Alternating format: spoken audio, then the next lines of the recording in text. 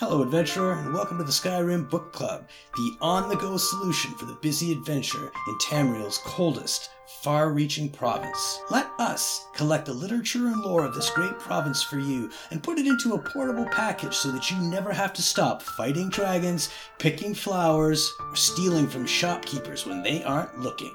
With an ever-increasing archive, SkyrimBookClub.ca has got the story for you. Until next time, enjoy the book. Ancient Tales of the Dwemer, Part 1, The Ransom of Xeric, by Merobar Sol. How a Boy Escapes His Kidnappers. Jalamil stood in her garden and read the letter her servant had brought to her. The bouquet of joss roses in her hands fell to the ground.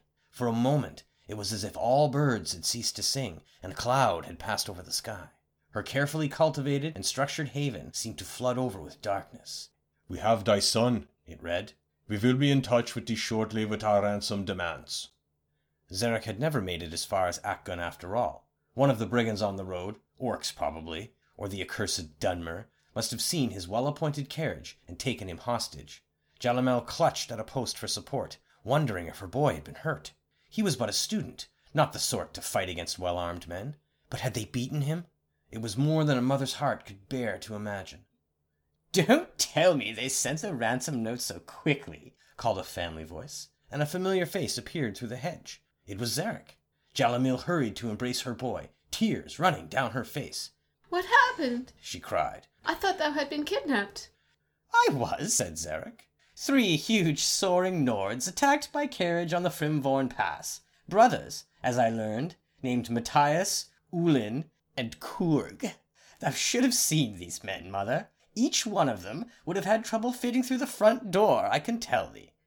"What happened?" Jalamel repeated. "Were thou rescued?" "I thought about waiting for that, but I knew they'd send off a ransom note, and I know how thou dost worry.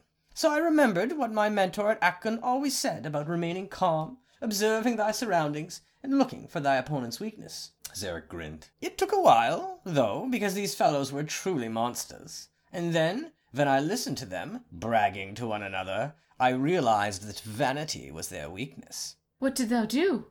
"They had me chained at their camp in the woods, not far from Kale, on a high knoll overlooking a wide river. I heard one of them, Kurg, I think, telling the others that it would take the better part of an hour to swim across the river and back. They were nodding in agreement when I spoke up. I could swim that river and back in 30 minutes, I said. "Impossible," said Kurg. "I can swim faster than a little whelp like thee." So it was agreed that we would dive off the cliff, swim to the center island, and return. As we went to our respective rocks, Kurg took it upon himself to lecture me about all the fine points of swimming, the importance of synchronized movements of the arms and legs for maximum speed, how essential it was to breathe only after 3 or 4 strokes, not too often to slow thyself down, but not too often to lose one's air. Oh, I nodded and agreed at all his fine points. Then we dove off the cliff. I made it to the island and back in a little over an hour, but Kurg never returned. He had dashed his brains at the rocks at the base of the cliff.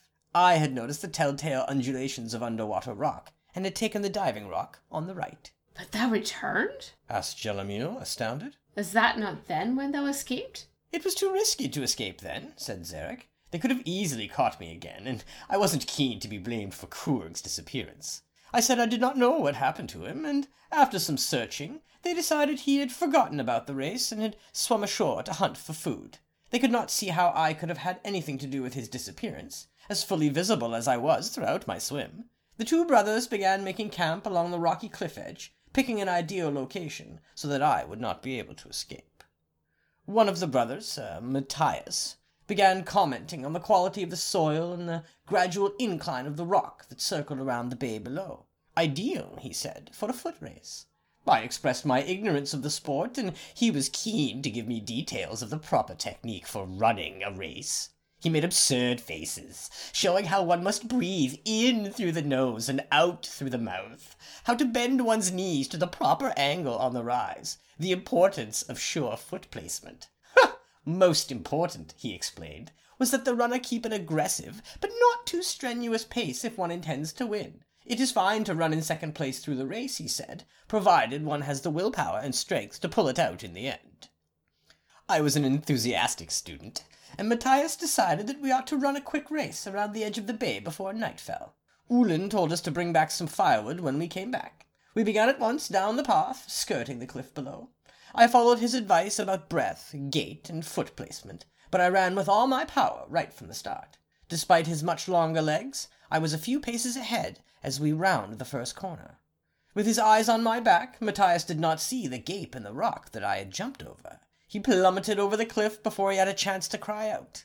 I spent a few minutes gathering some twigs before I returned to Ullin at the camp. Now that we're just showing off, Frowned Jalamil. surely that would have been a good time to escape. Thou might think so, agreed Zarek.